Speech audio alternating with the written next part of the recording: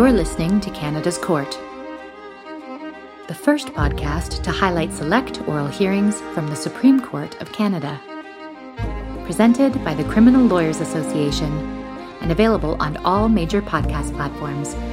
Visit podcast.criminallawyers.ca for more information. Bonjour et bienvenue à un autre épisode de Canada's Court présenté par l'Association des avocats criminels.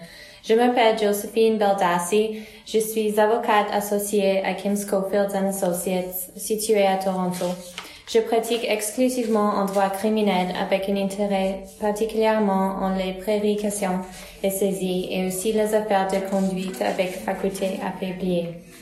Sommaire de cas. Cet épisode de Canada's Court est Sa Majesté contre Marc-André Boulanger. La question en ce cas se concentre sur section 11B de la Charte. Plus précisément, la Cour suprême du Canada a examiné si les deux délais de 84 et 112 jours devaient être attribués à la défense si c'était en raison de leur conduite.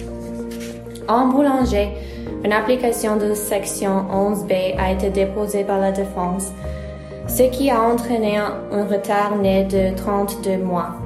Après avoir analysé, sans beaucoup de détails, l'historique de l'affaire, le tribunal inférieur a accueilli la requête en suspension des procédures en vertu de paragraphe 24.2 de la Charte.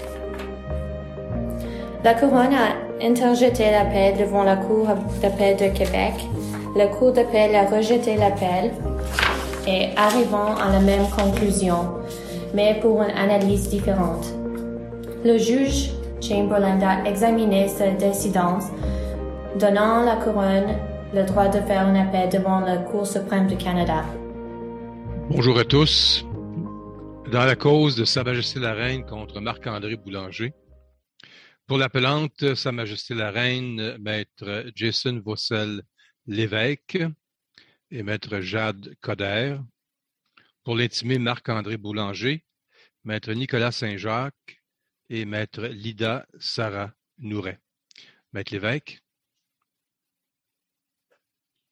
Monsieur le juge en chef, mesdames, messieurs les juges, bonjour. Comme indiqué dans l'avis de comparution, j'aurai le plaisir de m'entretenir avec vous ce matin de la première question en litige qui concerne l'imputation du délai de 84 jours et ma collègue Maître Coder abordera la seconde question qui concerne l'imputation du délai de 112 jours. Donc, pour débuter, et bien évidemment, si vous avez des questions en cours de route, n'hésitez pas à m'interrompre, il me fera plaisir de répondre à vos questions. Tout d'abord, l'appelante aimerait débuter par aborder la question de l'admission qui a été faite en première instance dans le présent dossier. Le premier point que l'appelante souhaite aborder avec vous ce matin est, en fait, l'admission en question ne comportait pas d'erreur de droit. Ce qui est important de comprendre, et dans sa requête en arrêt des procédures, ce que l'intimé mentionne est qu'il savait que le temps nécessaire à la préparation des mesures légitimes ne lui était pas imputable. Il le savait dès le départ. Par la suite, lorsqu'on arrive à l'admission qui a été faite par la partie intimée, il reconnaît que la présentation tardive de sa requête en décaviardage a causé un délai de 84 jours. Lorsqu'il va aborder le délai entre le 1er mars et le 24 mai 2018, l'intimé va reconnaître que ce délai a été causé par la défense suite à sa demande tardive de décaviarder l'affidavit au soutien du mandat de perquisition. Et plus important encore, il précise que même si la mesure a été prise légitimement afin de répondre aux accusations, il mentionne que cette demande aurait pu avoir lieu plus tôt dans le processus afin d'éviter des délais additionnels. Et cet aspect-là également qui est important de l'admission qui a été faite dans le dossier. Donc, elle aurait pu être présentée plus tôt pour éviter des délais additionnels. Maître Lévesque, je m'excuse de vous interrompre. J'accepte votre invitation. Est-ce qu'une telle admission ne peut jamais être révisée par le juge? Est-ce que l'admission au complet lie le juge? Madame la juge Côté, je vous remercie pour votre question. En fait, elle est très intéressante. Bien évidemment, la qualification d'un délai demeure une question de droit. Et à ce moment-là, les parties ne peuvent pas lier un juge sur une question de droit. Cependant, En fait, comme même l'intimé le reconnaît, la qualification de délai repose sur des conclusions hautement factuelles. Ce que je vous soumets ce matin, c'est qu'une partie peut admettre des faits qui, par la suite, seront qualifiés pour déterminer par le juge si un délai doit être imputé ou non à une partie. Et ce qui était assez intéressant dans notamment l'arrêt Macpherson de la Cour d'appel de l'Alberta, c'était que l'admission qui avait été faite par la poursuite, en fait, il n'y avait pas d'information à l'effet que la poursuite ne comprenait pas la qualification juridique du délai. Et dans ce cas-là, son admission faisait en sorte que c'était un délai institutionnel parce que, bon, la Cour n'avait pas été en mesure d'accommoder les parties pour entendre le procès plus rapidement. À l'inverse, dans SAIC, à ce moment-là, c'était la qualification sur des faits non contestés.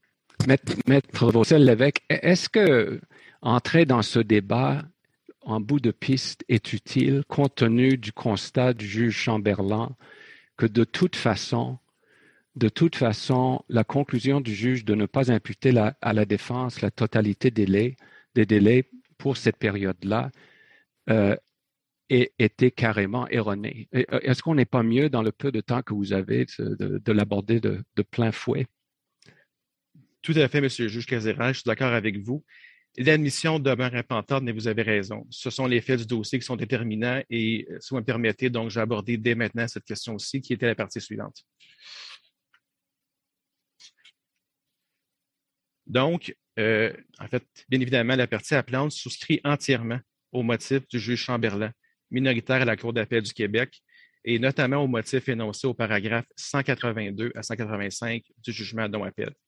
Et très rapidement, je pense utile de référer au paragraphe 184 qui résume de l'avis de la plante pourquoi la conduite de l'intimé constitue une conduite illégitime au sens des paragraphes 31 à 35 de l'arrêt Codé. Et ce que M. le juge Chamberlain va mentionner est qu'en somme, la défense a choisi de procéder par étapes. D'abord les rapports de surveillance, puis la dénonciation, sans aviser le tribunal ni le ministère public avant la fin de la première étape, qu'il en aurait une seconde, ce que je qualifierais la décision de procéder par étapiste dans le présent dossier. C'est ainsi qu'un exercice, somme toute, assez simple. Le décaviardage s'est étiré sur plusieurs mois, de novembre 2017 à mai 2018, retardant d'autant le débat sur la contestation du mandat de perquisition. Donc, ce qu'il mentionne est que cette conduite-là, elle est illégitime et elle a eu un impact sur le moment où la requête en contestation du mandat de perquisition a été entendue. Maître Vaucel-Lévesque, je m'excuse, mais justement sur ce point-là, vous dites que ça a eu un impact sur le moment où la requête en contestation du mandat de perquisition a pu avoir lieu. Mais au paragraphe 104, les juges de la majorité disent que le dossier ne révèle aucune raison de croire que la contestation sur la validité du mandat de perquisition aurait raisonnablement pu avoir lieu avant le 1er mai. Et c'est la raison pour laquelle les juges majoritaires n'attribuent pas la totalité du délai de 84 jours à la défense parce qu'ils disent que de toute façon, la requête en contestation du mandat, le dossier ne révèle pas que ça aurait pu avoir lieu avant. Qu'est-ce que vous avez à dire là-dessus? Est-ce que le dossier révèle quelque chose de contraire à ce que les juges de la majorité disent? Madame la juge Côté, je vous remercie pour votre question et ça va me faire un grand plaisir de pouvoir y répondre. Je vais avancer encore un tout petit peu dans mon plan à ce moment-là, Madame la juge. Avec égard, et vous avez raison, les juges majoritaires soulignent cette question-là dans le jugement dont appel. Avec égard, je n'ai pas la même vision du dossier et ce que je vous soumets ce matin, c'est qu'à l'inverse, le dossier démontre que les deux requêtes en décaviardage auraient non seulement auraient dû être entendues au même moment. Ce qu'il faut comprendre est que entre le 8 janvier 2018 et le 13 février 2018, 4 dates d'audition seront offertes aux parties pour la première requête en décaviardage des rapports de surveillance. Donc, le 8 janvier 2018, la date avait été d'abord refusée par l'intimé. Par la suite, la première audition a eu lieu le 17 janvier 2018 pour une durée de 1h30, qui finalement, par la suite, a été reportée au 25 janvier 2018 pour une durée de 1 heure et finalement a été reportée au 13 février 2018 pour une durée de 30 minutes. Or, il faut comprendre que la requête en décaviardage de l'annexe jointe au mandat n'a pris que 12 minutes d'audition. En fait, 12 minutes pour les plaidoiries de part et d'autre, et la décision a été prononcée immédiatement. Donc, l'ensemble de l'audition de la requête s'est terminé, à mon souvenir, à moins de 30 minutes. Donc, il paraît manifeste, du point de vue de la plante, que ces deux requêtes-là auraient dû être réglées au même moment. Et c'est sur le point que je suis, je vous dirais, en désaccord avec la position des juges majoritaires sur cette question. Le point, au-delà de l'étapisme, Maître Vaucel-Lévesque, est-ce que le point aussi, c'était que selon l'approche de la défense, que la requête en contestation, la requête en décaviardage de la dénonciation au soutien du mandat de perquisition et la requête en contestation du mandat lui-même étaient liées selon elle, selon la défense, ce qui expliquait son étapisme, mais ce qui retardait la chose pour autant. Voyez-vous ce que je veux dire là? Elle était d'avis qu'on ne pouvait pas procéder sur la requête en décaviardage de la dénonciation avant d'aller sur la deuxième requête, puisqu'elles étaient liées. Est-ce que je me trompe sur ce point? Je vous remercie, M. Casera, encore une fois pour votre question. Selon ma compréhension, je ne pense pas qu'il était nécessaire de traiter la requête en décavardage de l'annexe après la requête en décavardage des rapports de surveillance. Les deux auraient dû avoir lieu au même moment. Pour ce qui est de la question de la requête en contestation du mandat de perquisition, d'une part, il y a un point que j'aurais en fait aimé amener un peu plus tôt, mais je vais y aller dès maintenant. Vous savez, on est aussi dans un cas où la partie intimée pose des conditions à la fixation de la requête en contestation du mandat. Donc, le 14 novembre 2017, ce qui va se passer, c'est la plante va indiquer qu'elle a compris de ces conversations avec l'intimé qu'ils sont prêts à fixer le procès. Et par la suite, il va y avoir deux conditions qui vont être posées par la partie intimée, dont celle de réviser le caviardage des rapports de surveillance. Par la suite, nous arrivons au 4 décembre et le 4 décembre 2017, à ce moment-là, le procès ou minimalement la requête en contestation devait être fixé, ce qui avait été indiqué à la fin de l'audition du 14 novembre 2017. Or, à ce moment-là, l'intimé va poser une condition, c'est-à-dire de terminer la question du décaviardage des rapports de surveillance. Finalement, par la suite, nous arrivons au 1er mars. Il y a encore une fois une nouvelle condition qui est fixée par l'intimé pour fixer la requête. C'est la question de faire une vérification au niveau de l'affidavit et qu'elle attend un retour de la part de la plante. Donc, à 3 reprises, l'intimé va poser des conditions à la fixation de la requête en contestation. C'est important de comprendre, pour revenir un peu plus tôt dans le dossier. Dès le 7 décembre 2016, lors de l'ouverture des paquets scellés, l'intimé va obtenir la version caviardée de l'annexe. Et il va demander à ce moment-là un délai de 11 semaines pour en prendre connaissance. Le 24 février 2017, l'enquête préliminaire sera fixée près de 9 mois plus tard, donc qui aura lieu le 14 novembre 2017.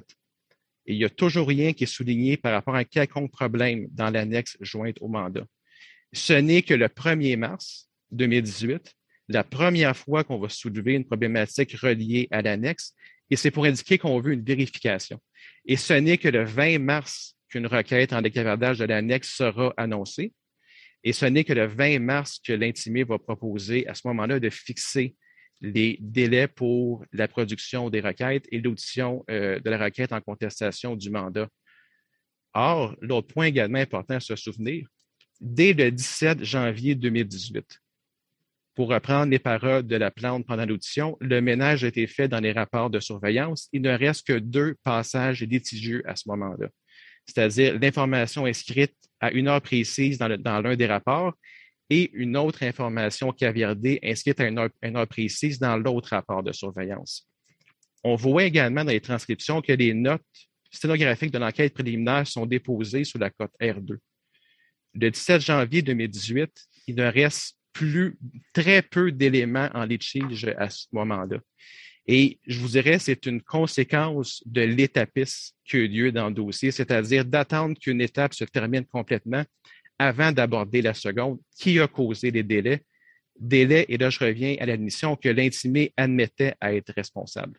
Maître Lévesque, quand vous dites qu'ils ont demandé le 1er mars 2018 une vérification quant au caviardage des affidavits, est-ce que cette vérification, c'était pour que la couronne confirme si le caviardage de l'affidavit était toujours d'actualité, ou autrement dit, si certaines parties devaient toujours être caviardées? Est-ce que c'était là le but de cette vérification demandée par la défense? Je vous remercie encore une fois pour votre question, Mme la juge Côté. À mon souvenir, le 1er mars, c'était pour vérifier si le caviardage, en fait, concernait une enquête autre que celle qui concernait l'intimé. C'est mon souvenir des transcriptions. Je pourrais là, obtenir, en fait, la mention exacte. Mais dans l'ensemble des procédures en première instance, c'est la première fois qu'on souligne un problème avec la question du caviardage de l'annexe, et c'est ça qui est important dans ce cas-ci. Vous avez quand même un délai de près de 15 mois après l'ouverture du paquet scellé pour que cette question-là soit posée à ce moment-là. Okay. Donc, pardonnez-moi, je vais simplement revenir à la question en question. Donc, en fait, au-delà du 15 mois aussi, Maître Lévesque, je comprends que la dénonciation était disponible depuis le 7 décembre 2016. Puis la requête est présentable le 1er mars 2018. En fait, elle est le 20 mars 2018. On le dénonce le 1er mars.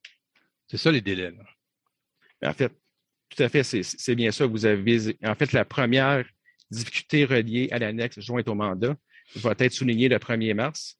Les délais ne seront fixés que le 20 mars 2018 à ce moment-là. Vous savez, dans le dossier, entre le 13 février 2018 et le 1er mai 2018, la seule progression du dossier est la question du décaviardage de l'annexe, c'est-à-dire le temps pour soulever le problème, par la suite, le temps pour demander la vérification, par la suite, le temps pour préparer la requête, et même lorsque le juge gestionnaire qui a été très proactif dans le dossier, et je vais quand même le dire que la plante s'est rendue aussi disponible très rapidement pendant cette période de temps-là, bien, à ce moment-là, même le 3 avril sera refusé par l'intimé parce que la date n'est pas possible, selon ses propos même des transcriptions. Donc, à ce moment-là, je vous dirais, c'est ce qui blesse par rapport à la conduite de l'intimé dans le dossier, ce qui constitue une conduite illégitime au sens de l'arrêt Cody.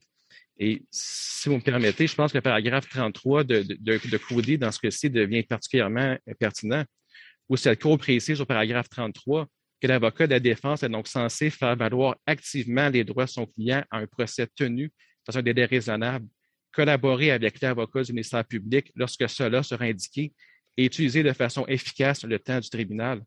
Avec beaucoup d'égards, c'est qu'est-ce qui a manqué dans ce cas-ci pour la période sous étude et pour le délai de 84 jours. Et encore une fois, on parle du changement de culture qui a été exigé par cette cour dans l'arrêt Jordan. Vous savez, on ne parle pas d'un manquement éthique ou bien déontologique. On dit simplement qu'une pratique est acceptable avant l'arrêt Jordan ne l'est plus désormais.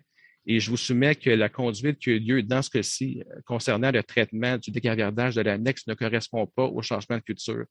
En fait, ce changement de culture, Maître Lévesque, s'applique à tout le monde, à tous les acteurs du système de justice. Alors, la défense, la couronne, puis le juge. Vous allez peut-être en parler tantôt du juge, là, mais également, le juge doit être proactif dans la gestion de ces dossiers-là.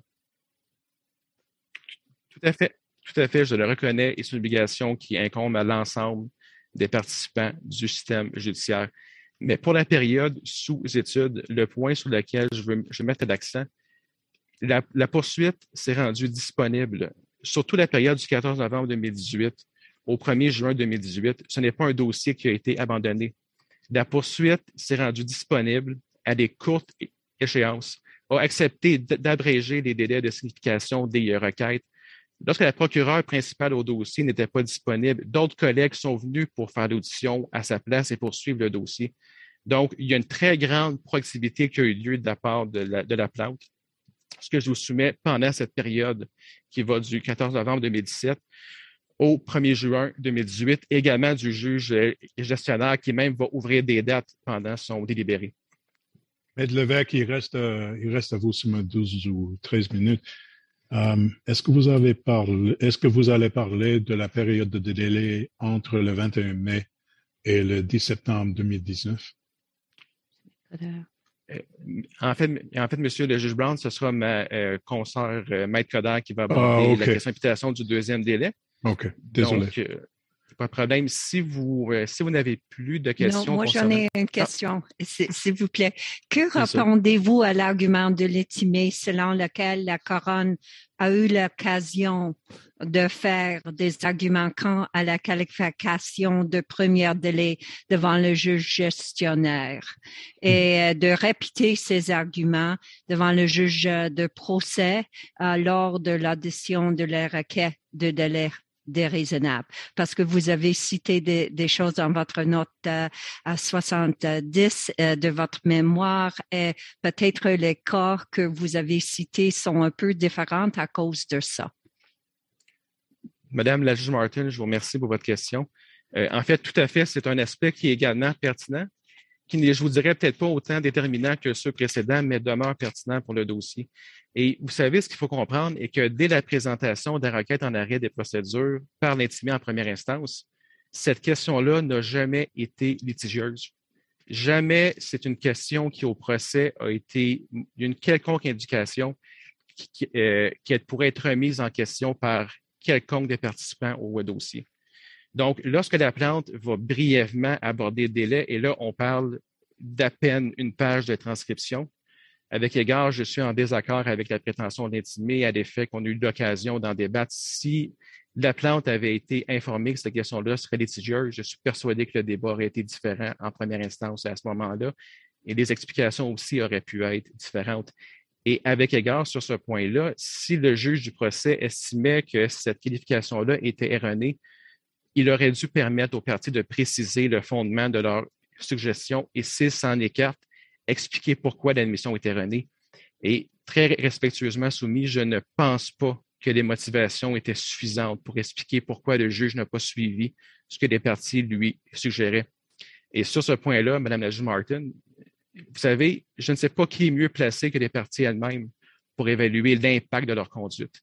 Et cet aspect-là est important, d'autant qu'elle concerne des événements qui étaient antérieurs à sa nomination à titre de juge du procès. Donc, si vous n'avez plus d'autres questions pour le premier délai, je vais céder la parole à ma consoeur, Maître Coderre. Merci, Maître Coderre. Alors, Monsieur le juge en chef, Mesdames, Messieurs les juges, bonjour. Alors, quant à cette seconde question, vous aurez compris en fait que l'argumentaire de la plainte est fondé sur les paragraphes 64 et 65 de l'arrêt Jordan rendu par cette Cour. Ainsi, la défense cause directement un délai si le tribunal et la poursuite est prête à procéder, évidemment sous réserve d'un temps de préparation raisonnable. En sens, évidemment, l'approche préconisée par cette Cour s'écarte de l'approche qui prévalait sous l'égide de l'arrêt Godin. Et évidemment, comme le temps de préparation raisonnable fait partie de l'analyse d'un délai imputable à la défense, il va de soi que ça commande parfois une analyse qualitative, ce type de délai-là. Maître Coderre, je m'excuse de vous interrompre à ce stade-ci, mais le temps file. Est-ce que vous référez à l'arrêt Jordan, ce qui est tout à fait approprié, mais est-ce que vous faites une différence entre la situation où la défense n'est pas disponible aux dates proposées pour fixer le procès et la situation où la défense n'est pas disponible aux dates proposées pour le report du procès lorsque la défense n'est pas responsable du report? En fait, merci pour votre question, Mme la juge Côté. Dans un premier temps, non, je ne fais pas de distinction et je vous explique pourquoi. Il me semble que le principe énoncé par cette Cour au paragraphe 64-65 est très clair, en sens que le délai est imputable à la défense dans la mesure où elle est indisponible et ce, à l'exception de lorsqu'elle doit bénéficier d'un temps de préparation raisonnable. Et dans les circonstances de l'espèce, il y a deux volets à ma réponse. D'une part, et avec égard pour la prétention de l'intimé et des juges majoritaires en appel, je ne suis pas d'avis que la continuation plutôt du procès était due à la poursuite dans les circonstances sous le premier volet. Et d'autre part, il me semble que le principe est clair et il est évident que la défense n'avait pas à bénéficier d'un temps de préparation raisonnable avant cette date du 10 septembre qui a ultimement été fixée. Mais qu'est-ce que vous faites? Non, allez-y, M. le juge Casira. Mais c'est pour faire suite à votre bonne question, chers collègues. Là, dans le plus grand respect du paragraphe 64 de Jordan, je pense qu'il y a lieu de se pencher sur est-ce que l'avocate de l'intimé en l'espèce était indisponible. Et dans votre recueil condensé, vous donnez des extraits de l'échange du 9 janvier entre Maître Roy et la Cour et votre collègue de la poursuite. Mais vous ne donnez pas tous les extraits, malheureusement. Et vous ne nous donnez pas l'extrait, l'intimé le donne dans son recueil, de l'échange où Maître Roy dit « C'est vrai, je ne suis pas disponible entre le 21 et le 31 mai, mais, et je suis à la page 167 de la transcription, dit-elle, j'ai beaucoup de dates avant puis après. Je veux dire que j'ai des dates au mois de mai, j'ai des dates tout le mois de juin, dit-elle. Et plus tard, 2 pages plus loin, elle dit, mais parlant à la greffière qui prend note de ces délais-là au fin justement d'une éventuelle requête Jordan, mais notez aussi, madame, elle s'adresse à la greffière, que j'avais beaucoup de disponibilité en avril, en mai et en juin. Alors, ma question, c'est que c'est vrai que Jordan nous dit, lorsque l'avocat de la défense n'est pas disponible ou l'avocate de la défense n'est pas disponible, on ne parle pas de faute, mais c'est la défense qui va en écoper. Ça, j'en conviens. Mais ici, l'avocate était disponible. Elle avait concédé en cour d'appel que les 10 jours, ces 10 jours-là devaient être imputés à elle. Mais pour la période avant et pour la période après, pendant l'été, mais avant le 10 septembre, là, on n'a rien. Le tribunal ne se soucie pas de cette disponibilité-là.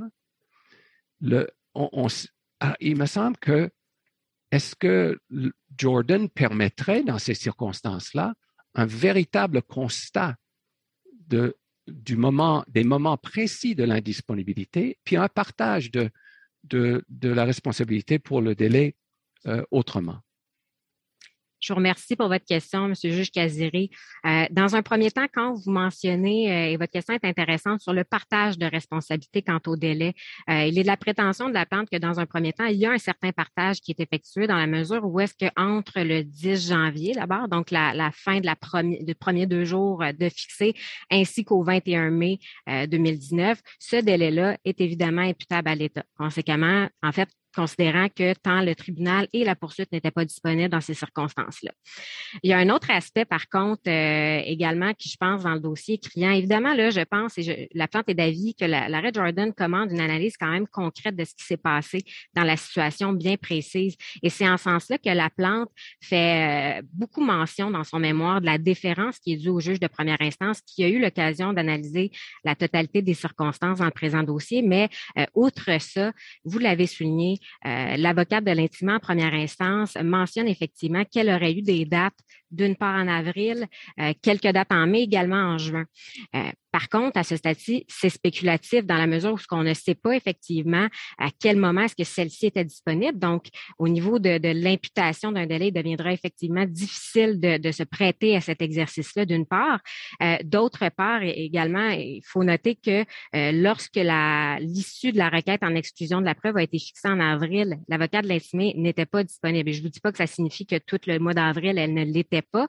Cela étant dit, encore une fois, j'en reviens au fait que les disponibilités effectives de l'avocate de l'intimé n'était pas précise. Et en ce sens-là, l'arrêt de cette cour dans KJM, au paragraphe 83, mentionne évidemment, on est au stade de la considération advenant que le délai net est en deçà du délai de 30 mois ou 18 mois, dépendamment des cas, mais que depuis l'arrêt Jordan, on attend des intervenants du système judiciaire. Et bien évidemment, ça implique le juge, bien évidemment, ça implique également la poursuite, mais quant à la défense, un effort qui est plus que symbolique quant à de noter sa disponibilité et de faire valoir quand il y a une problématique quant au délai. Mais Coderre, là-dessus, j'aimerais qu'on remonte parce que monsieur le juge, vous venez de parler de la responsabilité de tous les acteurs. Monsieur le juge en chef en a parlé tantôt. Absolument. La défense, la couronne, le juge.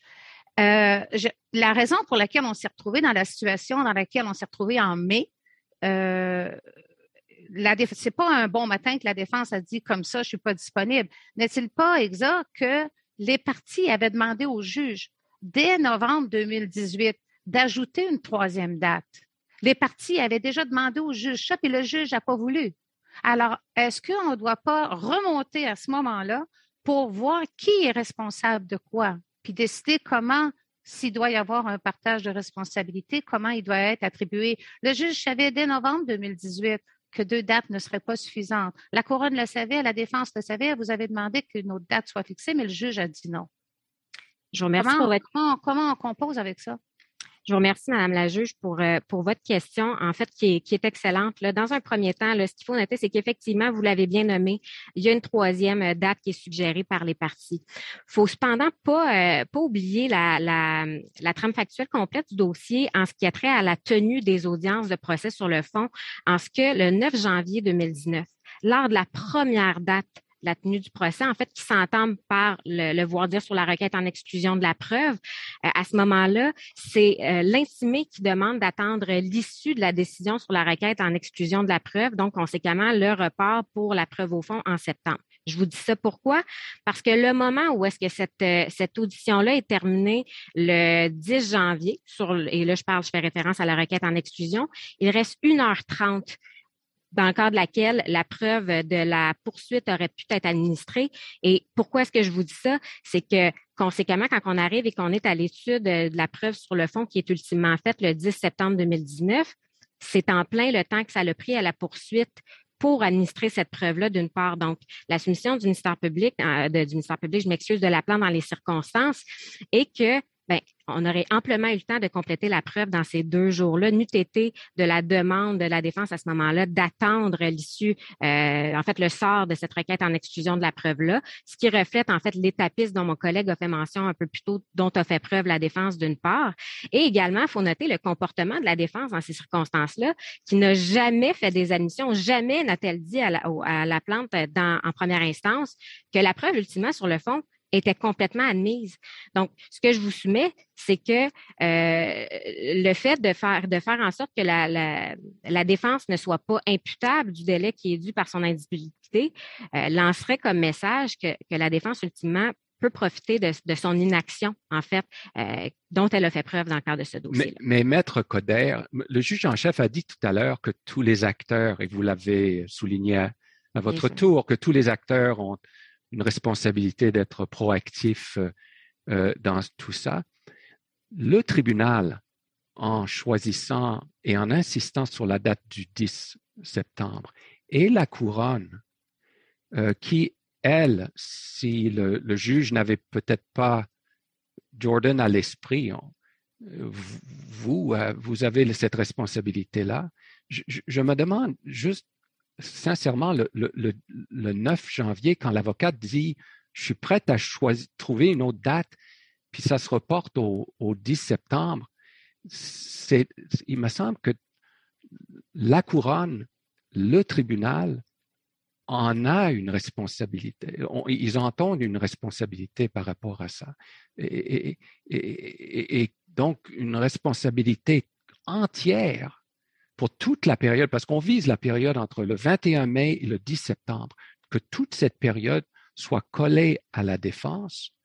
Est-ce que c'est vraiment ça ce que Jordan a à l'esprit au paragraphe 64 que vous citez, que Cody complète en soulignant la responsabilité de tous et chacun? Je vous remercie, Monsieur le juge, pour votre question et j'y répondrai brièvement parce que je vois que le temps est terminé. Là. Ce que j'ai à vous dire là-dessus. En fait, là-dessus, Maître, compte tenu des questions qu'on vous a posées, là, oui. Je vais vous donner 5 minutes pour terminer vos arguments. Je vous remercie, Monsieur le juge en chef. Alors, pour répondre à votre question, effectivement, et je n'irai pas prétendre devant vous que la plainte n'avait pas de responsabilité quant au délai, que le juge n'avait pas de responsabilité quant au délai, parce que là n'est pas l'idéologie, en mon sens, et je pense que vous êtes les mieux placés pour me le dire, mais là n'est pas l'idéologie qui était préconisée par Jordan, ou le message qui était lancé par cet arrêt-là. Cela étant dit, dans la mesure où est-ce que la défense dans ce dossier-là, et je reviens au principe de déférence, encore une fois, là, il y a une limite au pouvoir d'intervention en cour d'appel. Cette question-là est éminemment factuelle. Le juge a considéré l'ensemble de ces éléments-là et En outre, quant à la question, en fait, du comportement de la défense, elle n'a jamais soulevé. Effectivement, la poursuite aurait pu le soulever, le juge aurait pu le soulever. Mais dans la mesure où est-ce que la défense, sciemment ne fait pas d'admission et qu'au final, sur le fond, tout est admis, il va sans doute, et il émane tant qu'à moi du bon sens, que 2 jours de procès est nécessairement plus long à fixer que 2 heures, qui ultimement étaient nécessaires pour compléter la preuve au fond. Alors, certainement que si la défense et le juge le note à bon droit, à mon sens, selon la plante à tout le moins, dans le jugement de première instance, que si les parties, en fait, si l'avocate de l'intimé en première instance avait été en mesure de discuter avec l'avocat de la poursuite qui agissait à ce moment-là, bien, certainement que le 2 heures aurait été fixé plus tôt. Et c'est en ce sens-là que la prétention de la plante est que c'est un délai qui émane directement du comportement de la défense qui, d'une part, a fait preuve d'étapisme en décidant d'attendre l'issue de la requête en exclusion de la preuve et, d'autre part, n'a jamais fait mention qu'ultimement, la preuve, au fond, elle était admise. Et le juge de première instance a considéré ces éléments-là qui sont purement factuels et en ce sens, et c'est pourquoi la plante vous soumet, évidemment très respectueusement. C'est purement factuel, mais la qualification de délai, oui, selon le cadre d'analyse de Jordan, tout à fait, c'est une question de fait ou une question de droit? En fait, les délais, puis je pense que cette Cour a bien répondu à cette question par l'arrêt Youssouf rendu récemment en 2021. Alors, les faits qui sont sous-jacents, évidemment, commande déférence, la qualification qui en résulte est une question de droit, ça va de soi.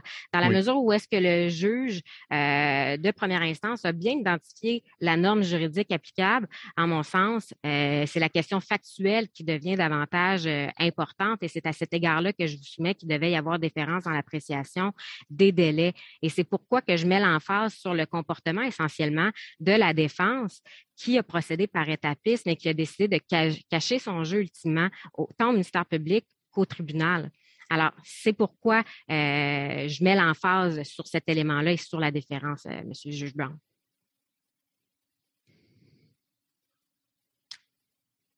Est-ce que ça complète vos arguments? En fait, si vous n'avez pas d'autres questions, j'ai fait le tour en ce qui me concerne et je vous remercie infiniment pour votre écoute. Merci, Maître. Maître Saint-Jacques. Monsieur le juge en chef, Mesdames les juges, Messieurs les juges, plus de 38 mois ont été nécessaires pour compléter le procès de l'intimé. Un procès ne comportant que 2 requêtes fondées sur la charte, un procès simple, un procès pourtant parsemé d'attentisme, de multiples changements de stratégie et de décisions à la 11e heure par la plante, ce qui a entraîné un dépassement du plafond présumé. Comme les juges majoritaires de la Cour d'appel le soulignent, le juge pose le bon diagnostic sur cette affaire. La poursuite n'avait pas de plan, pas de stratégie et 5 procureurs différents s'y succèdent. Voilà la toile de fond quant aux 2 délais qui se trouvent au cœur du présent pourvoi. Un premier délai qui a trait, premièrement, au temps nécessaire pour présenter 2 requêtes par la défense qui, en soi, sont des conduites légitimes de la part de la défense pour répondre aux accusations portées contre elle. Et d'autre part, un délai qui résulte de l'indisponibilité de sa procureure suite à la continuation du procès. Maître, si vous permettez, pourquoi la défense a pris 15 mois pour dénoncer le problème avec le caviardage? Alors, sur ce point, Monsieur le juge en chef, j'attire votre attention sur, premièrement, le fait que la responsabilité relativement au caviardage est une responsabilité partagée. Alors, selon, évidemment, la jurisprudence en la matière, et notamment l'arrêt Garofoli, le ministère public doit savoir que lorsqu'il y aura une contestation au niveau de l'autorisation judiciaire et qu'une portion de l'autorisation judiciaire, ou en fait la dénonciation ou l'affidavit dans ce cas-ci, est caviardée, eh bien, cela engendrera un débat relativement à l'application de la 6e étape ou non. Il y aura nécessairement une question qui se posera éventuellement dans la contestation de la légalité de la perquisition. Ce que je vous soumets bien respectueusement, c'est qu'il appartient au ministère public de faire des vérifications tout au long du processus relativement au caviardage et déterminer si oui ou non les privilèges s'appliquent toujours afin de justifier le caviardage. D'autant plus lorsque le caviardage ici est un privilège d'enquête en cours. Alors évidemment, dans ces cas-là, l'enquête peut changer à travers le temps, peut être modifiée de sorte que c'est un privilège, contrairement, par exemple, à un privilège comme le privilège de l'informateur, qui est plus statique. Dans le cas du privilège de l'enquête en cours, c'est un privilège qui est susceptible d'évoluer dans le temps. Et donc, le ministère public se doit de faire des vérifications au fur et à mesure pour s'assurer justement que le caviardage est toujours d'actualité. Mais Bon, là, vous parlez de la responsabilité du ministère public, c'est bien. Je suis pas en désaccord avec ce que vous venez de dire d'ailleurs. Mais qu'en est-il de la défense? Est-ce que vous me dites que la défense, dans ces circonstances, n'a aucune obligation d'être proactive?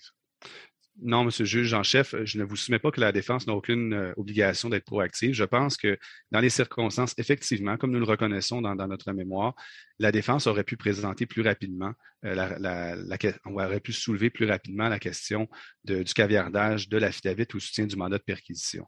En ce qui concerne les rapports de filature, par contre, c'est une responsabilité qui devait être, en fait, la révision de ces rapports devait être faite par un juge nommé en vertu de 551.1 du Code criminel ou encore le juge du procès. Alors, évidemment, même si la question avait été soulevée avant le mois de novembre 2017, il n'y aurait pas eu de tribunal compétent pour pouvoir adresser la question. Alors, si vous me permettez, j'aimerais revenir justement pour répondre à votre question et bien contextualiser le déroulement des procédures sur les auditions à partir justement du mois de novembre 2017. Alors, dès le renvoi à procès le 14 novembre 2017, l'intimé fait preuve de proactivité. À ce moment, bien qu'elle se dise prête à fixer à procès, la plante n'a pas toujours de liste de témoins pour fixer le procès. Et la procureure de l'intimé annonce une requête en contestation de la perquisition et sur les motifs d'arrestation. Alors, si effectivement la question du caviardage avait pu être soulevée avant, l'intimé avait quand même avisé la plante qu'il y aurait une contestation de la perquisition à ce moment, dès le mois de novembre 2017, et qu'un enjeu serait quand même d'actualité au niveau de la contestation qui aurait lieu plus tard dans les procédures. Cet égard-là, Maître Saint-Jacques, j'ai posé la question à Maître Lévesque. La majorité à la Cour d'appel disent de toute façon, il y aurait eu une requête en contestation du mandat de perquisition. La Cour d'appel dit que le dossier ne révèle pas que cette requête-là en contestation de la validité du mandat aurait raisonnablement pu avoir lieu avant le 1er mai. La majorité semble dire, écoutez, même si cette question de requête en décaviardage de la dénonciation avait été soulevée auparavant, le dossier ne révèle pas que la requête en contestation du mandat aurait pu être entendue avant. Qu'est-ce que vous avez à dire là-dessus? Dites-moi pas juste s'ils ont raison, les juges majoritaires, mais est-ce qu'il y avait des ouvertures pour que la requête puisse être entendue auparavant? Et si oui, combien de temps avant? Je vous remercie, Madame la juge Côté, pour votre question. Les paragraphes auxquels vous faites référence sont les paragraphes 102 à 104 de la décision de la Cour d'appel du Québec. Et pour répondre à votre question, je pense qu'il faut regarder justement les auditions à partir du 1er mars 2018 pour bien comprendre le déroulement de ce qui s'ensuit et les ouvertures où il était possible de fixer la requête en révision du caviardage, d'une part, et également la requête en contestation du mandat de perquisition. Parce que la position de l'intimé est la suivante, c'est que même si on considère que la requête en révision du caviardage était tardive et qu'on impute les délais à l'intimé, eh bien, il n'y avait pas raison ici d'imputer les délais relatifs à l'audition de la contestation de la validité du mandat de perquisition, parce qu'il s'agissait d'une requête qui devait malgré tout être entendue et qui devait être fixée devant un juge nommé en vertu de l'article 551.1 dans ce cas-ci. Lorsqu'on regarde l'audition du 20 mars 2018, le privilège de l'enquête en cours est invoqué par la plante et les dates d'audition des deux requêtes sont fixées à ce moment. Et les deux dates qui sont retenues est le 1er mai pour la requête en révision du caviardage et la date du 24 mai 2018 pour la requête en contestation du mandat de perquisition. Mais pour fixer, et ça c'est très important, et je vous réfère à l'onglet 13 de notre cahier condensé, à la page 63, les lignes 22 et 25.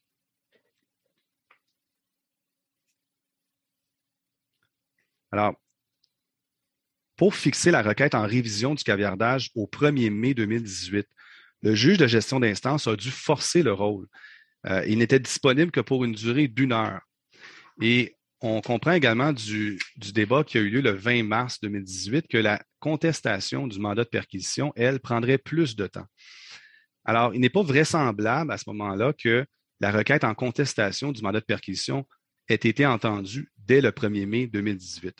Et au plus tôt, lorsqu'on regarde les transcriptions du 20 mars 2018, au plus tôt, la requête en contestation de la validité du mandat de perquisition aurait été entendue le 9 mai 2018, qui était la première date suggérée par le juge d'instance pour entendre cette requête en contestation du mandat. Donc, nous nous trouvons le 20 mars 2018 et la première date proposée pour entendre la requête en contestation du mandat de perquisition est le 9 mai 2018. Alors, ce que l'intimé soumet bien respectueusement à la Cour, c'est que la période entre le 20 mars 2018 et la première date disponible pour entendre la contestation du mandat de perquisition, soit le 9 mai 2018, ne peut pas être imputable à l'intimé puisqu'il s'agit du délai minimal selon le dossier afin que celui-ci puisse présenter sa requête en contestation du mandat de perquisition. Alors, si on vient à la conclusion que la requête en révision du caviardage était tardive, on pourrait enlever la période entre le 1er mars au 20 mars 2018, qui est une période de 19 jours, et on pourrait également enlever la période du 9 mai, qui était la première date qui était disponible pour la contestation du mandat de perquisition, donc du 9 mai jusqu'au 24 mai 2018, qui est une période de 15 jours. Et au total, donc, on pourrait retrancher une période de 34 jours au délai net qui était de 983 jours. Donc, si on enlève ce 34 jours aux 983 jours, nous sommes toujours au-dessus du plafond de 30 mois de l'arrêt Jordan. Et dans tous les cas, ce que je vous soumets respectueusement, c'est que afin de déterminer que le délai net passe en dessous du délai du plafond de 30 mois, il faudrait en imputer l'entièreté des 84 jours qui ont été nécessaires pour entendre non seulement la requête en révision du caviardage, mais également la requête en contestation du mandat de perquisition qui constitue une mesure légitime et dont personne n'a fait état en première instance du fait que cette requête-là, elle était tardive dans les faits ou elle ne constituait pas une mesure illégitime. Maître Saint-Jacques, est-ce que je peux vous, juste pour que je comprenne les faits, parce que moi, j'ai compris que la défense à l'audience du 20 mars a essayé d'expliquer qu'il y avait un lien entre la requête pour réviser le mandat de perquisition et le caviardage. Et que donc l'étapisme dont parle le juge Chamberlain, c'est qu'il y a c'est un étapisme aux boules de neige. Si on reporte, on fait reporter le tout, plutôt que de s'attaquer à la question du décaviardage de la dénonciation dès la première occasion. Et comme le juge en chef a dit, ça remonte au mois de décembre 2016. Qu'est-ce que vous avez à dire à cette idée de l'étapisme et du lien entre les deux? Alors, je vous remercie, M. le juge Cassirer, pour votre question, premièrement. Il y a effectivement un lien entre la présentation de la requête en contestation du mandat de perquisition et à la fois l'affidavit qui était caviardé, mais également les rapports de filature qui étaient caviardés. Et si vous regardez la décision, notamment du juge Dagenet, qui était le juge d'instance, il est mentionné que les rapports de filature ont été déposés au soutien de la requête en contestation du mandat de perquisition et également, évidemment, l'affidavit au soutien du mandat de perquisition. Alors, la question du caviardage était intimement liée à la présentation de la contestation du mandat de perquisition. Et pour reprendre, je parlais tout à l'heure de l'arrêt Garofoli, mais si, par exemple, nous avions reçu un résumé judiciaire de la part de la plante, ainsi qu'une indication claire à renoncer à utiliser l'étape 6 de l'arrêt Garofoli, eh bien, la question du caviardage aurait très bien pu être évitée dans les circonstances, parce que dans la mesure où la plante ne requiert pas de procéder à l'étape 6 de Garofoli, eh bien, le caviardage, qui ne concernait pas, selon la compréhension qu'on en a aujourd'hui, qui ne concernait pas l'intimé et qui n'avait pas de lien ou même de recoupement avec les autres informations contenues dans la dénonciation, eh bien, tout ce débat-là aurait pu être évité dans les circonstances. Alors, quand je vous mentionne qu'effectivement, il y a un lien, c'est que la défense veut savoir de quoi il s'agit.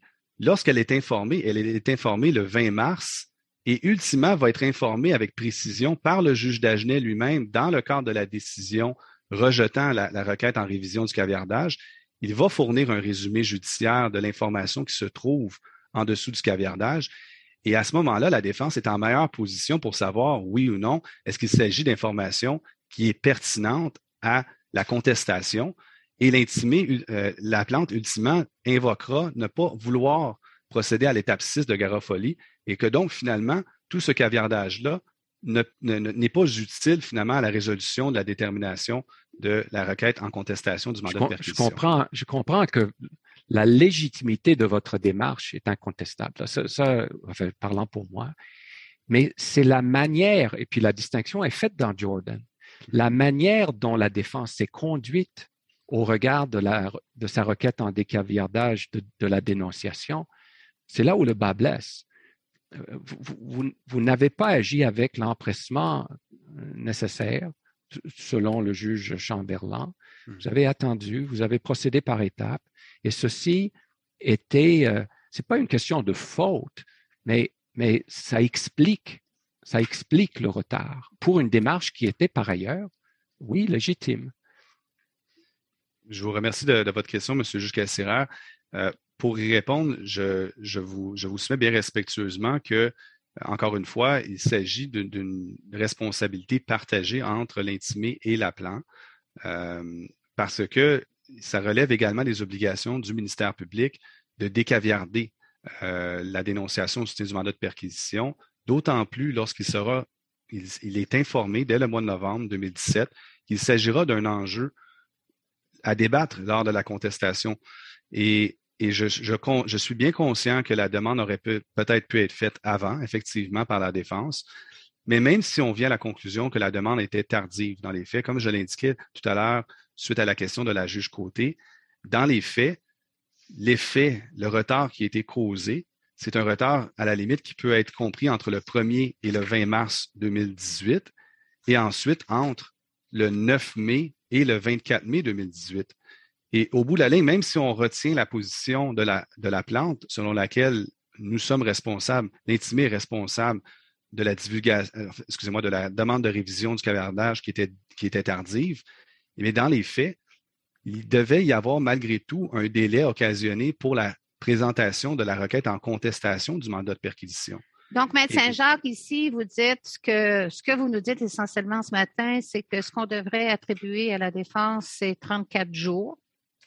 Sur ce premier délai de 84 jours, je l'appelle le délai de 84 jours, là.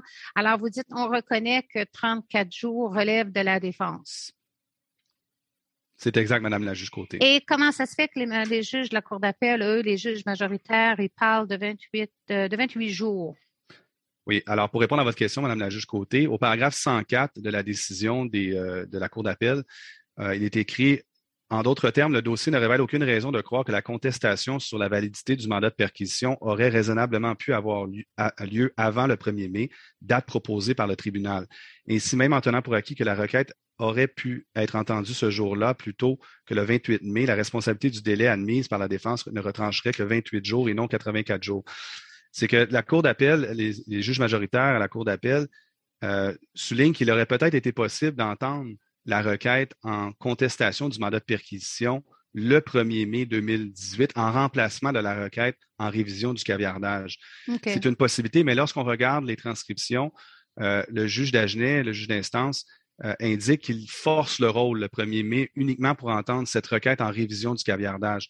Alors, ce que je vous soumettais préalablement, c'est que lorsqu'on regarde l'ensemble de la transcription du 20 mars 2018, on peut se rendre compte que la première date réelle à laquelle on aurait pu entendre la requête en contestation du mandat était le 9 mai, 2018, la première date suggérée par le juge d'Agenais.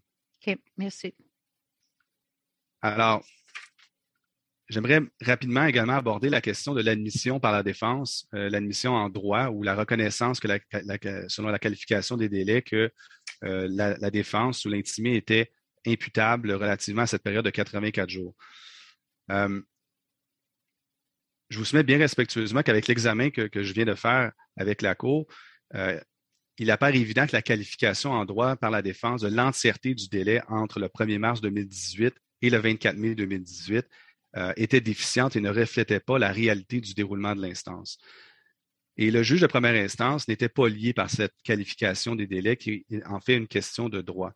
D'autant plus que les explications qui avaient été fournies par l'intimé tournaient beaucoup autour du fait que sa requête en révision du caviardage était tardive. Mais en aucun temps, l'intimé n'indiquait dans ses explications que la requête en contestation du mandat de perquisition, elle, était tardive et constituait une mesure illégitime. Et même la plante, lorsqu'elle fait des représentations à cet effet, le 10 septembre 2019, et je vous réfère à l'onglet 16, à la page 64, l'onglet 16 de mon cahier condensé, les lignes 1 à 25, et un peu plus bas, dans la ligne 21 à 25, il est mentionné que donc un juge de gestion a été nommé, le juge d'Agenais, et dès lors, on a fixé les auditions pour les requêtes. Les deux parties ont agi avec célérité. Là, ce qu'on vous soumet également, c'est ce qui est allégué dans la requête, là, pour que tout soit entendu le plus rapidement possible. Donc, le dossier a été reporté.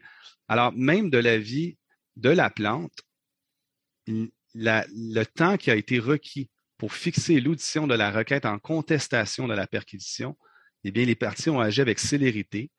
Il n'y a pas d'indication par la plante que cette requête était tardive en soi, à aucun moment.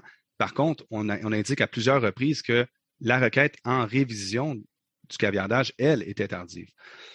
Alors, je vous soumets bien respectueusement qu'avec ces explications, avec les transcriptions, les tableaux des parties qui résumaient également le déroulement de l'instance, le juge de première instance eh bien, était en mesure de donner droit ou de ne pas donner droit à la qualification par l'intimé des délais qui étaient occasionnés dans cette période de 84 jours. C'est pas clair pour la Cour d'appel, la majorité, hein? Ce que le premier juge Garneau voulait dire, là. C'est ça.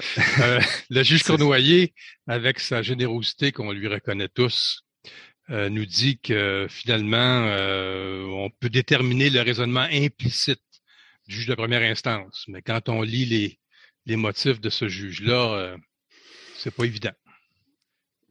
Monsieur le juge en chef, effectivement, les motifs auraient pu être plus étoffés ou plus limpides. Vous avez bien raison. Mais lorsqu'on lit quand même les motifs du juge de première instance, le paragraphe 70 et 74, le paragraphe 70, il discute de la période du 1er mars 2018 au 20 mars 2018 et on peut comprendre qu'il y aurait peut-être une certaine imputation des délais à la défense relativement à cette période. Mais à la toute fin du paragraphe 74, il indique que le 1er mai 2018, il y a audition de la requête en décaviardage et la requête est rejetée. Il indique tout de suite après, ce délai n'est pas imputable à la défense. Alors, de l'opinion du juge de première instance, il y avait minimalement un délai dans cette période de 84 jours qui n'était pas imputable à la défense. Et ce que je vous soumets bien respectueusement, c'est que s'il y a un raisonnement à en tirer lorsqu'on regarde l'ensemble du dossier, et particulièrement le fait que la requête en contestation du mandat de perquisition n'était pas tardive, et bien que minimalement, ce délai-là que je vous mentionnais tout à l'heure n'aurait pas dû être imputé à la défense et que c'était l'intention du juge de faire ainsi. Si vous me permettez, à moins que vous ayez d'autres questions relativement à la première question en litige, j'aborderai la deuxième question en litige, qui est la période de 112 jours qui suit la suite du procès. Très bien. Alors, en ce qui concerne cette deuxième période, il a été question tout à l'heure de l'indisponibilité de la procureure de l'intimé.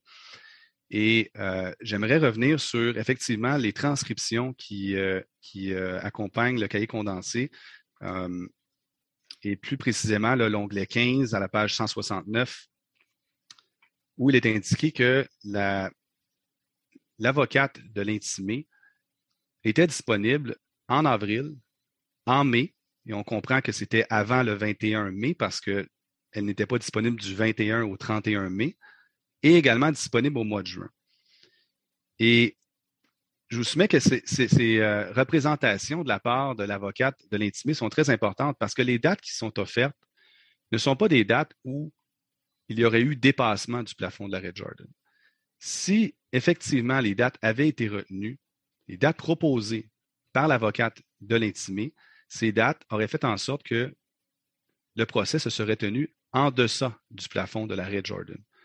Donc, ça indique toute l'intention de la part de la défense et de l'intimé de vouloir subir son procès dans le délai prévu par l'arrêt Jordan. On n'est pas dans une situation ici où la défense suggère des dates après le dépassement du plafond ou est indisponible à beaucoup de dates finalement qui sont proposées par le tribunal. On a une période précise à laquelle elle n'est pas disponible et indique des dates bien avant.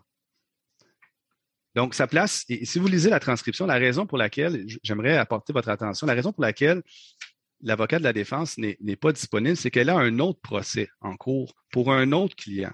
Elle indique qu'elle a un procès pour un monsieur Leventis.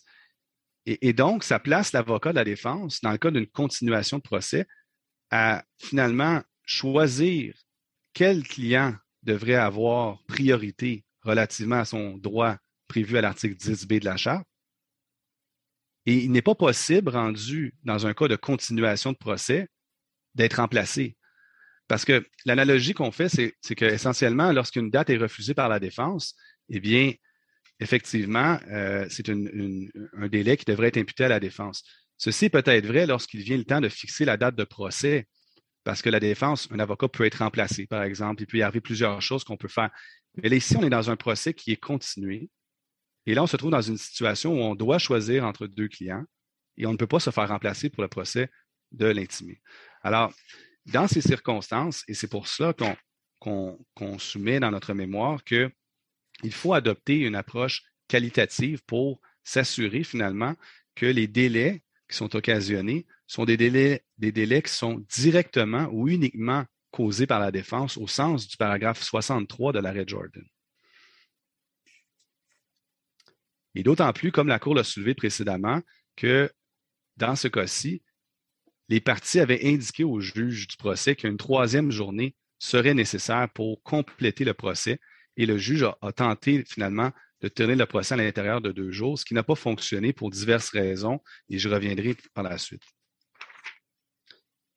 Et l'intimé souligne également le fait que la plante, précédemment, dans ses représentations orales, indiquait qu'elle était en mesure de tenir le procès ou elle aurait pu compléter la présentation de sa preuve le 10 janvier. Mais ceci fait fi du fait que la plante, avant, je dirais 2 semaines et demie avant la tenue du procès, a indiqué vouloir faire témoigner un expert qui était par ailleurs indisponible sans envoyer un préavis en vertu de l'article 657.3 du Code criminel, qui doit être envoyé, rappelons-le, dans un délai de 30 jours avant le procès. Lors de la conférence de gestion au mois de novembre, aucune mention, encore une fois, de cet expert. Et lors de la fixation du procès également au mois de juin 2018, eh bien, encore une fois, aucune mention de cet expert. Alors, même si le procès avait pu être tenu, disons, de façon plus complète en date du 10 janvier, dans les faits, la plante n'aurait pas été en mesure de compléter sa preuve puisqu'elle avait décidé à la dernière minute de présenter un témoin expert qui n'était pas disponible dans les faits. Et l'intimé aurait pu refuser dans les faits de... Maître Saint-Jacques, est-ce que je peux... C'est pas que c'est pas intéressant. Le temps file. Là, en vous écoutant, là, j'entends une logique de blâme, une logique de faute qui est à la base de l'exercice que vous cherchez à faire coller à la poursuite au ministère public le blâme pour le retard. Il me semble que la logique, je pense au paragraphe 64 de Jordan, c'est pas une logique de blâme qui est là. C'est une logique de faire fonctionner le système de justice à l'avantage de tous. Et que lorsque le tribunal est disponible et lorsque la poursuite est disponible et la défense ne l'est pas, mais le délai est imputé à la défense. C'est la règle. Et c'est une règle qui profite autant à la défense qu'à la poursuite, dépendant du dossier, pas sur la base de la faute, mais sur la base de cette disponibilité-là. Alors, est-ce qu'on ne peut pas y voir, dans les circonstances de cette affaire, c'est vrai, les 10 jours en question, ce n'est pas l'ensemble de l'histoire, qu'il y a de part et d'autre pour expliquer la responsabilité pour les 112 jours. Il y a de part et d'autre une responsabilité partagée et que de vous contenter des 10 jours, me semble que ce n'est pas dans la logique même de Jordan ou de son paragraphe 64. Avant que vous prononcez là-dessus, puis je vais vous inviter à le faire, mais juste pour faire suite à la question de mon collègue, le juge Casiraire, on parle d'une espèce de blâme que vous faites au niveau de la poursuite, là, et ça représente un peu ce que la majorité de la Cour d'appel a fait aussi, là. La majorité dit le ministère public aurait dû avoir un plan de poursuite, par exemple. Alors que dans Jordan, il y a 2 exceptions qui demandent un plan de poursuite. Un dossier très complexe ou lorsque la mesure transitoire est exceptionnelle. Alors, c'est un dossier quand même simple qu'on avait ici, là. C'est un accusé, il y a 4 chefs d'accusation, il y a une enquête préliminaire d'une journée. C'était assez académique pour la majorité de la Cour d'appel de dire, ben là, nous, on dit que ça prend un plan de poursuite dans un dossier qui implique un informateur de police. C'est très théorique et académique. Au-delà du blâme, là, alors pour répondre à la question de mon collègue, le juge Casiraire, est-ce qu'on ne va pas regarder ça dans l'entièreté, là, et pas se fixer sur des mini circonstances là, qui n'expliquent pas le tout? Alors, je vous remercie, M. le juge Casiraire, et ensuite Monsieur le juge en chef pour vos questions. L'idée ici n'est pas de poser un blâme sur la plante, et peut-être que je m'exprime mal lorsque je vous fais des représentations, mais ce n'est pas du tout cela, mais de déterminer la cause également des délais. Parce que dans Jordan, on doit déterminer si la défense, finalement, était uniquement ou directement responsable des délais qui ont été occasionnés. C'est le principe qui était rapporté au paragraphe 63 de l'arrêt Jordan.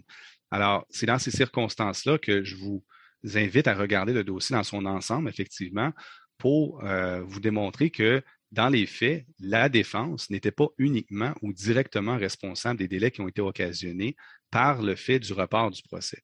Alors, la poursuite n'aurait pas pu, par exemple, compléter sa preuve. C'était une des choses que je vous soumettais tout à l'heure. Donc, la remise n'était pas à la responsabilité de la défense dans les circonstances. Je ne veux pas porter blâme sur personne, mais certainement, l'intimé n'était pas responsable de ce report-là dans les circonstances. De sorte que lorsqu'il vient temps de regarder par la suite les disponibilités de l'avocat de la défense, eh bien, il faut avoir ça en tête pour déterminer si oui ou non on peut imputer la période débutant par l'indisponibilité de l'avocat de la défense jusqu'à la suite du procès à la défense ou à l'intimé dans ce cas-ci.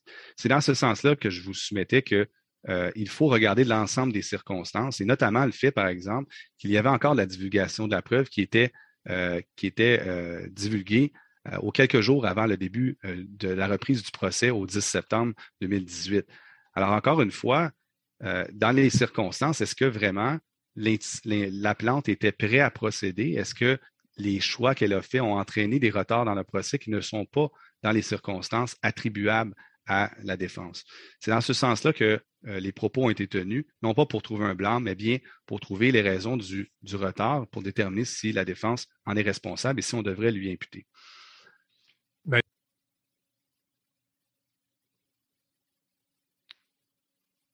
Je suis prêt à vous accorder quelques minutes de plus si vous en avez besoin.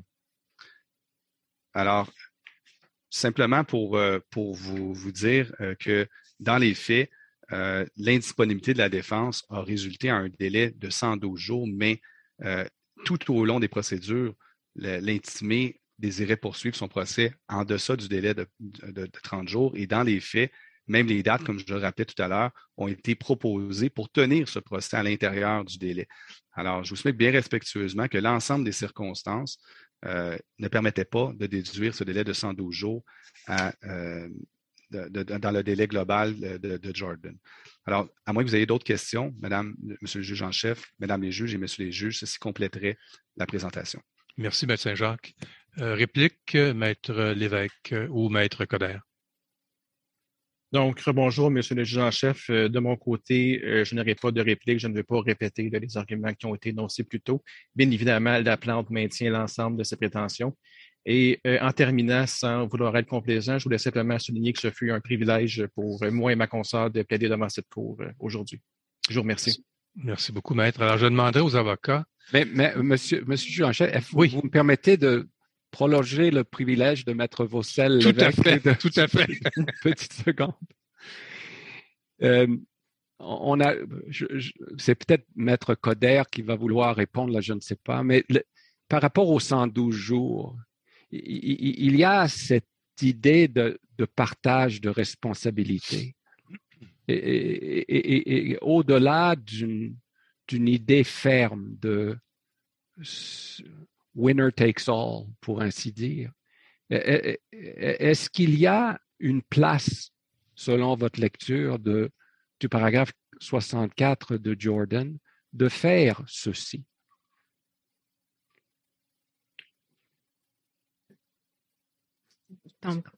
Bonjour, M. le juge Casiri. Je m'excuse, on cherchait à vérifier quel micro était ouvert. Je ne voulais pas faire de la cacophonie. Je vous remercie pour votre question. En fait, ma lecture, il y a peut-être des cas où ça s'y prêterait dans les circonstances bien précises et gardant à l'esprit, en fait, que le principe est que la défense ne peut pas bénéficier de son inaction.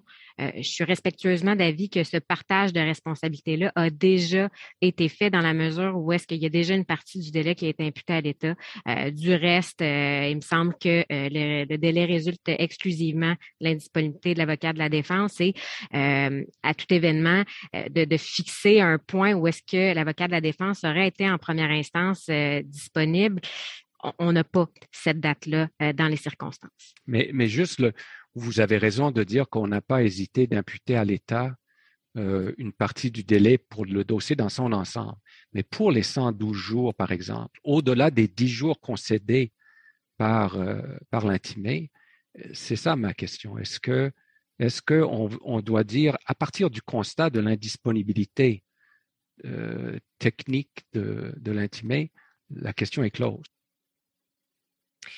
Je vous soumets que oui, l'entièreté du délai, en mon sens, et de la prétention de la plainte doit être imputée à l'intimé parce que d'autant plus qu'il n'a pas fait valoir, je vais réitérer un peu les arguments tout à l'heure, c'est que si on avait su qu'au fond, le procès était de 2 heures, on aurait certainement pu le fixer avant. Maintenant, au niveau de la date à laquelle on pourrait arrêter le délai ou où est-ce qu'on pourrait faire effectivement computer ce délai-là, malheureusement, en l'espèce, le dossier est muet à cet égard-là.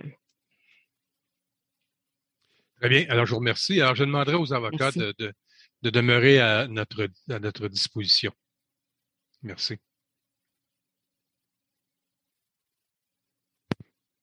The court, la cour. Merci. Alors, rebonjour à tous.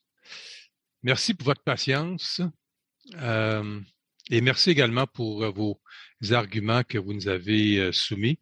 La Cour est prête à rendre sa décision et je vais demander au juge Casirère de lire les motifs. Le ministère public se pourvoit à l'encontre d'une décision majoritaire de la Cour d'appel du Québec qui confirme, au profit de l'intimé, un arrêt des procédures ordonné en raison de la violation du droit constitutionnel de ce dernier d'être jugé dans un délai raisonnable. Les juges majoritaires constatent un délai net de 35 mois et 2 jours, 1066 jours, qui dépasse le plafond fixé dans Jordan 2016, Cour suprême du Canada 27. L'appel vise à déterminer si 2 délais particuliers, une première période de 84 jours et une seconde de 112 jours, doivent être attribués à la défense en raison de sa conduite. Concernant la période de 84 jours, nous partageons l'avis du juge Chamberlain, dissident en cour d'appel, que le délai entre le 1er mars et le 24 mai 2018 résulte de la conduite illégitime de la défense et de ce fait doit être attribué à l'intimé. Certes, la qualification des délais est une question de droit, et le juge de première instance n'était pas lié par l'admission de l'intimé à cet égard. Toutefois, le juge de première instance ne fournit aucune explication, ne serait-ce qu'implicite, permettant de comprendre pourquoi il rejette l'admission pour cette période. Motif du juge Chamberlain, paragraphe 173. Ayant choisi d'aller à l'encontre de la suggestion des parties et en l'absence des soumissions de leur part sur ce point précis, il était particulièrement important que le juge de première instance fournisse des motifs permettant de comprendre sa décision et pourquoi il a décidé ainsi. Voir R contre GF 2021 CSC 20, paragraphes 71 à 74. Avec égard, il ne l'a pas fait.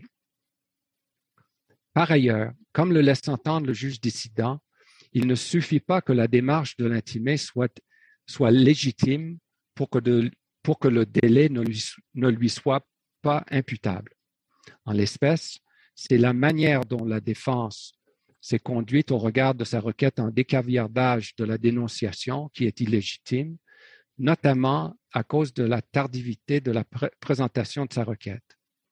Ce n'est que 15 mois après s'être fait remettre le document caviardé qu'elle a décidé de présenter sa requête, même si les parties débattaient depuis plusieurs mois déjà relativement au caviardage d'autres documents.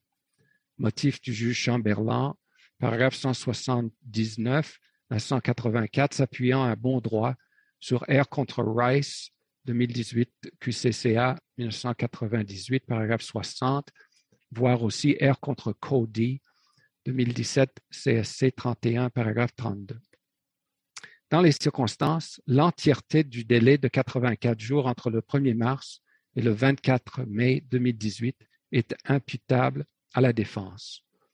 La requête en décaviardage de la dénonciation au soutien du mandat de perquisition et la requête en contestation du mandat lui-même étaient intrinsèquement liées puisque, selon les dires de la défense, il n'était pas possible de procéder à l'audition en contestation du mandat sans régler le débat relatif au caviardage.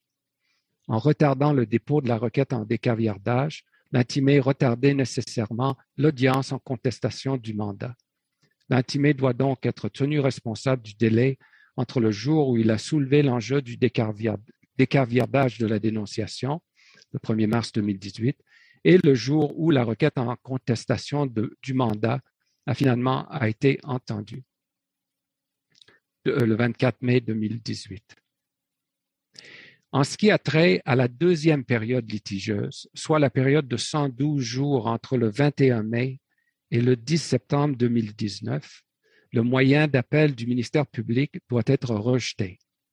Les juges majoritaires avaient raison d'intervenir car ce délai n'était pas entièrement imputable à l'intimé, malgré l'indisponibilité de son avocate à certaines dates.